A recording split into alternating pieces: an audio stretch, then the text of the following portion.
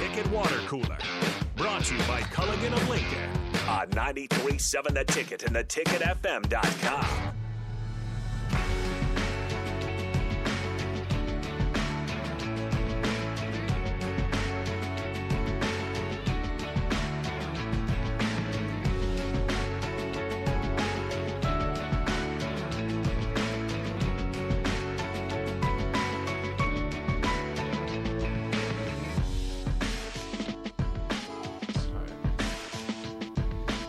This is the Ticket Water Cooler brought to you by Culligan Water here. Weekdays from 3 to 4 on 93.7 The Ticket. It is our last day with Big Sky on the water cooler, so we're sending off well to northern Iowa today. So we'll do most of that, though, in the next segment because we still have a few things to talk about. Rounding out the basketball conversation, I want to make sure you guys are heard, so thanks for contributing to the Starter Heyman text line on 402-464-5685.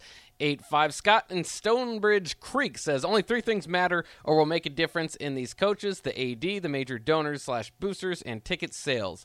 Fans can complain all they want, but if they truly want to be heard, they need to quit showing up at the stadium and PBA. Otherwise, nothing will happen. Buyouts are too big. And I think that is a good point, and that's usually when it happens. And that's why I thought the writing was on the wall for Frost. And things kind of turned that way, right? While Trev Alberts was off at a wedding, I believe, the Purdue game just kind of got out of hand. Nebraska was still only 2 possessions down in the fourth quarter, and there was a mass exit. And I think that after that's usually the showing from the signs, the fans saying, yeah, this isn't it anymore. We're done. We saw that against Oklahoma State for Bill Callahan. You know, we've seen it before. Mike Riley, obviously. Ohio State. Ohio State. So that's why I think that they had to, come out and say that this is our guy. And then Nebraska fans picked it up and said, oh, okay, yeah, we'll still pay $100 to get into the Iowa game then, which was kind of surprising. After I paid $10 to get into the Ohio State game, I didn't end up going to the Iowa game because that was a little expensive when you can do a game for $10 with Ohio State. But, yeah, I mean, I think ultimately that is what fans have to do if they really want to be heard. So that's a good point from Scott. I still don't know. I don't know. It'll be interesting to kind of follow the crowds at Pinnacle Bank Arena to see if it does start dwindling. But I think if fans were going yesterday, they'll probably continue to go. The ones that did, Well, there was a little bit of a draw yesterday beyond just the fact that it's a bad early start time on a weekday. LPS was off, so you could get your weekend started off with the Husker basketball game, going up against a Big Ten rival in Wisconsin, and you got the native son, Chucky Hepburn, coming back for his first game at PBA as a member of the Badgers. So there's certainly some storylines that would have made yesterday interesting for anybody who might not have wanted to go. I think it'll be interesting how people show up for some of the lesser matchups that the Huskers are still projected to lose. Maybe not a marquee Big Ten team, but not like Rutgers on Saturday. Well, who's 13th in the Big Ten right now? I think Penn State or maybe Minnesota. Penn State usually occupies that position, right. But I know that they had a kind of a decent year last year, so I didn't want to just come out and say, let's just drop the hammer on the Nittany Lions. But I think that it'll be tough to draw people to a game that they don't think that the Huskers could maybe sneak a win out in. So Northwestern is the second worst team in the Big Ten Conference, 2-7 in conference, 9-9 overall. I don't think that's a team that Nebraska fans are going to get out for because they're not playing good basketball themselves, and so you're going to watch 2 bottom tier Big Ten teams, and Nebraska still might get smacked around. So I don't think there'll be a large draw to that game. Now, you certainly want to go watch an Illinois, a Michigan State, an Ohio State, or a Purdue come to PBA because those are teams that could really make some noise in the tournament. And you want to be able to say, hey, I saw that team live this year. They were really freaking good. So I think it's going to totally depend on the opponent at this point. Yeah, and usually it does to a degree, but I'm surprised by that sometimes too. Like the tickets, obviously you can get them for like $2 to get into any game. So maybe I guess at this point it's not necessarily about whether you can get in or not. It's just about who is going in or how many do buy those low level tickets that aren't $1-2 on the secondary market. You got to pay more taxes than the actual ticket price that you have to pay on those secondary markets. It's kind of funny. Other things going on in Nebraska land, I suppose. 2 other Husker now headed to the NFL Combine.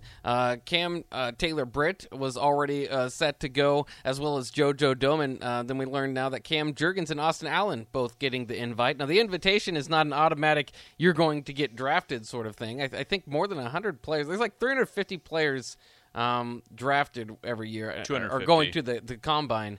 And I think like 100 that went to the Combine last year didn't make it, or somewhere around those numbers. So it's not automatic. Well, there's a lot of guys who are kind of in that, I'm currently a 5th to 6th round pick. I could become a 3rd round pick with a good performance, or I could become an undrafted free agent with a bad performance. Right. And so you'll see a lot of guys like that go out and have a bad combine day. It's a running back who runs a really slow 40 time or doesn't show very much agility. Offensive lineman who doesn't do the best bench press, and then they basically talk teams out of them. Basically. Yeah, or bad interviews. Yeah, anything can happen. Cam Jurgens, we all expect to really, maybe boost his performance going to the Combine. That's kind of where he stands out, or boost his draft stock, I should say. Austin Allen was making some internet video headlines, I suppose, the other day, making a great one-handed catch, preparing for the bowl, the bowl game that he's in, or whatever they call those exhibition games for the seniors showing out, or the guys preparing for the NFL draft. So it'll be exciting. I think all those guys are on pace to get drafted. You just kind of wonder how high. I think Austin Allen. I'm still sticking with Austin Allen. Might be the highest drafted player from that group. I think it'll be Cam Jurgens. Of the 2 that got the invite today, I think of all 4, actually, I'm going with Cam Jurgens is going to be the highest. He's rated by Mel Kiper Jr. as the number 4 center in the draft, and that's easily early day 2 area. He could be a early 3rd round pick, I think, and I just think he's going to test really well at the Combine. Scott on the text line says he thinks that both Allen and Jurgens are going to do really well at the Combine, and I agree with Scott. I think that those are 2 guys that are very athletically gifted and will really show out, and so I'm expecting them to be the risers of the Combine, as opposed to some players from other teams that might be having the bad performances that talk teams out of drafting them. Yeah, it'll be fascinating because I think kind of JoJo Domann fits a nicer role moving on to the NFL, similar role that he played here at Nebraska. So I think that's kind of a need that some teams will want to fill out there, and he made some plays, particularly against Ohio State, that would be drawing the eyes. So I think that that he had his best game, right before he was done. After that, I believe, going through to the Wisconsin and Iowa game. But I'm just excited to see how many of these guys get drafted. It also makes you kind of pause and wonder, is Nebraska bringing back that level of talent? Probably not. The amount of guys that they're getting drafted this year hasn't been replicated for many years, and we'll wait and see. It might happen, but like 4 or 5 guys getting drafted has not been a common theme around Nebraska lately. So it's kind of sad that group banded together and kind of went out at 3-9, because obviously there was a lot more potential there, and we saw that on the field. I'm not breaking any news there, but I just don't.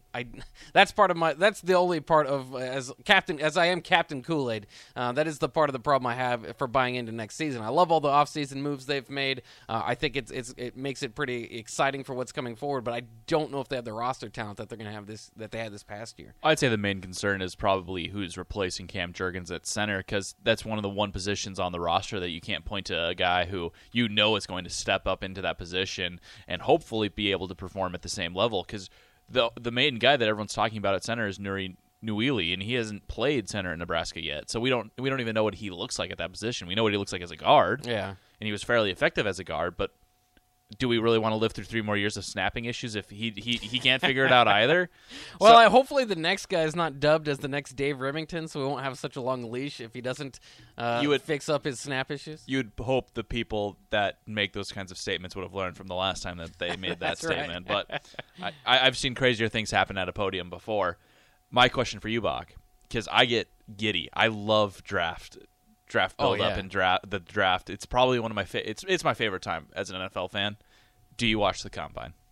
I do watch highlights of the Combine. And if it's on, we'll have it in the studio. I've watched it before. I wouldn't say it's appointment television all the time, but especially if you want to see the Huskers, you like to check out the Huskers and what they're doing. I love Pro Day. I was able to go to the Pro Day with Amir and Randy back in the day. That was awesome. I don't know if they'll have Pro Day this year. I'm pretty sure that they'll have pro day. Because they didn't have it because of COVID last year, right? So I'm on Riffing with Raph, they had Kenny Wilhite on, and he's in charge of setting all that up, and he said that he just updated the website, on the NFL website on Wednesday, about the Nebraska Pro Day. So there will be a Nebraska Pro Day, according to Kenny Wilhite on Riffing with Raph and AD on Wednesday. Go listen to that interview if you are looking for a little bit of podcast listening later. Great show. As my farewell with them this week. Yeah. And they've got, for what it's worth, they've got one of the best shows on this station. I mean, they're really good. And before them, too, Tom Osborne joined the Teammates Mentoring Hour, too. So really good podcasting stuff to go back there on Wednesday if you want to check it out. Yeah, Wednesday was a big night for the station, but I love the Combine, and it is an appointment TV to me. I was there at the TV set when Khalil Mack was having his day, and I saw the 40-yard dash that just popped around the league, so... I love watching the draft. I like making my own mock drafts. I'm super into that. Yeah. You know, I always, got the Packers picking late round Huskers. I had Nate Gary going to the Huskers and like this. You do a full 7-round mock draft? Well, for the Packers, I'll do a full 7. I'll do the first 2 for the entire league.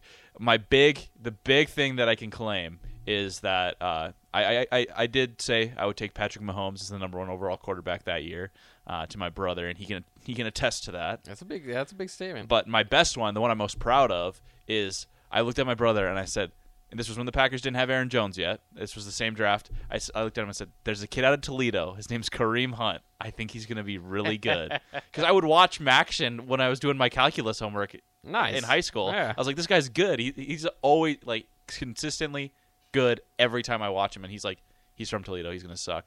He's the NFL leading rusher the very next year.